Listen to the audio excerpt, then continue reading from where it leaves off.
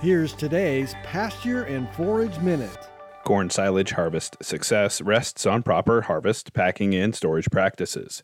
When we need a boost, adding an inoculant at harvest time can help improve fermentation and storage, but we need to know what products to use to get the best results.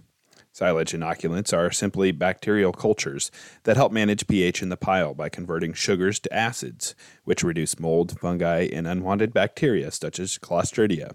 When selecting an inoculant, the first step is deciding if upfront fermentation or pile stability are needed, or maybe both. Upfront fermentation helps if most of our issues center around harvest and packing. If problems are more centered at storage and feed-out, stability is where we should spend our money. Sometimes a mix of both are needed. Inoculants primarily reduce storage losses. Silages that contain homolactic acid bacteria, such as Lactobacillus plantarum, help fermentation start and end quicker by dropping the pH fast.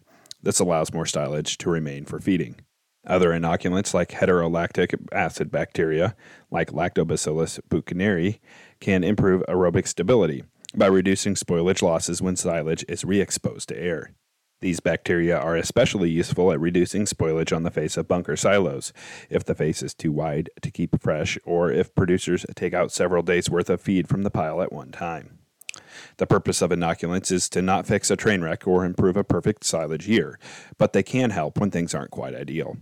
Inoculants can be used as an insurance policy to reduce the risk of spoilage and maintain quality. For today's Pasture and Forage Minute, I'm Nebraska Extension Forage Systems Educator Ben Beckman. Pasture and Forage Minute is a production of Nebraska Extension. For more information on how your university is serving Nebraskans, go to extension.unl.edu.